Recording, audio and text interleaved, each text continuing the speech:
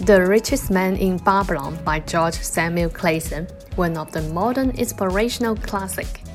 In this book, it presents 10 parables. Let's jump right in it. The first parable, the man who desired gold. To get wealth, you must dream about it. You must have a very strong desire for it. You make me realize the reason why we have never found any measure of wealth. We never thought it. But with a new understanding, we shall find honorable ways to accomplish our desires. The second parable, the richest man in Babylon. First, pay yourself first. Let it be no less than 1/10 and lay by. Later, you will realize what a rich feeling it is to own a treasure. As it grows, it will stimulate you. Wealth, like a tree, grows from a tiny little seed. Second, then learn to make your treasure work for you. Make it your slave. Make its children and its children's children work for you. Third, ensure an income of your future. Income, that is the thing. A man's wealth is not in the purse he carries. A fat purse quickly empties if there's no golden stream to refill it. Fourth, counsel with a wise man. A small return and a safe one is far more desirable than risk. Fifth, enjoy life. Live otherwise according to your income, and not let yourself get niggardly and afraid to spend. No one could fill that place until he had for himself worked out his own understanding, until he was ready for opportunity to get rich. The third parable, 7 cures for a lean purse. First, start your purse to fattening. For each 10 coins I put in, to spend but 9. Second, control your expenditures. Study thoroughly your accustomed habits of living, budget your necessary expenses. Third, make your goal multiply. Put your treasure to labor and to increase. A man's wealth is not the coins he carries in his purse. It is the income he built the golden stream that continually flowed into his purse and kept it always bulging. 4. Guard your treasure from loss by investing only where your principal is safe, where it may be reclaimed if desirable, and where you will not fail to collect a fair rental.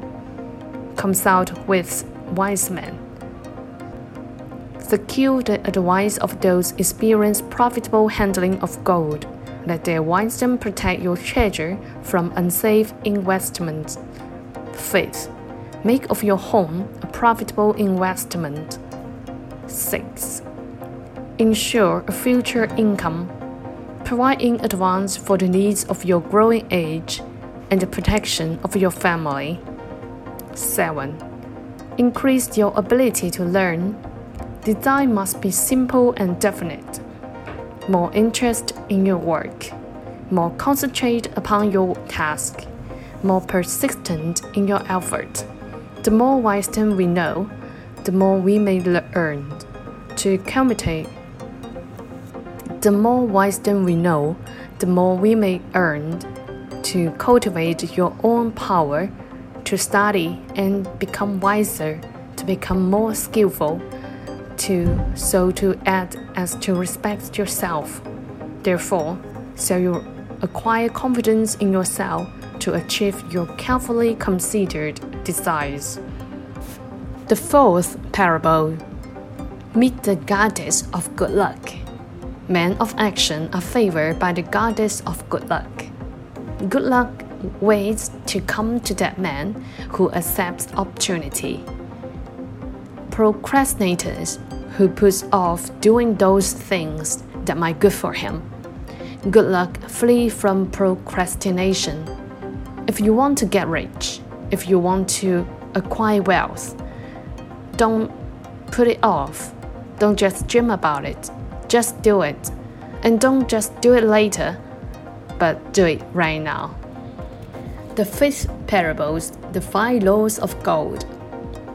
The first one, gold comes gladly and increasingly in quantity to any man who will put by not less than 1/10 of his earning to create an estate for his future and that of his family. Second, gold labor diligently and contentedly for the wise owner who finds for its profitable employment, multiplying even as the floods of the field. Third, gold cling to the protection of the cautious owner who invests it under the advice of a man wise in its handling. Fourth, gold slip away from the man who invests it in business or purpose with which he is not familiar with or which are approved by those skilled in its keep. Fifth, gold flees the man who refers it to impossible earning or who follow the alluring advice of the tricksters or the schemers or those trusted in his own inexperience or romantic desire in investment. The 6 parables, the gold lender of Babylon. Use is ambitious. Use would take shortcuts to wealth and the desirable things for which it stands. To secure wealth quickly, youth often borrow unwisely. Youth, never having had experience, cannot realize that hopeless debt is like a deep pit into which one may descend quickly and where one may struggle vainly for many days. Second, if you do safely preserve your treasure, it will produce liberal earnings for you and be a rich source of pleasure and profit during all your days. So, keep it safe. Your first design is for safety. Third, seek to associate yourself with men and enterprise whose success is established that your treasure may earn liberally under their skillful use and be guarded safely by their wisdom and experience. Fourth, better a little caution than a great regret. The 7th parables, the walls of Babylon, how to protect your wealth. Man's need and desire for protection. Behind the impregnable walls of insurance, safe accounts, and dependable investments, we can guard ourselves against the unexpected tragedies that may enter any door and seek themselves before any fireside. We cannot afford to be without adequate protection.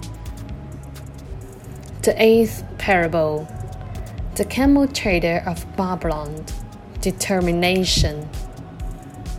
Where the determination is, the way can be found. You might know the road to wealth is never easy. It's a long journey. Do it with determination, and you will find a way. The 10th parable, the luckiest man in Babylon. Cling no longer to your master. Get once again the feeling of being a free man. Act like a free man and succeed like one. Decide what you most desire to accomplish and then work will aim you to achieve it. Work has become my best helper. Just like the Nike slogan, just do it. If you want to have a free life, dream about it, and what's more, do it.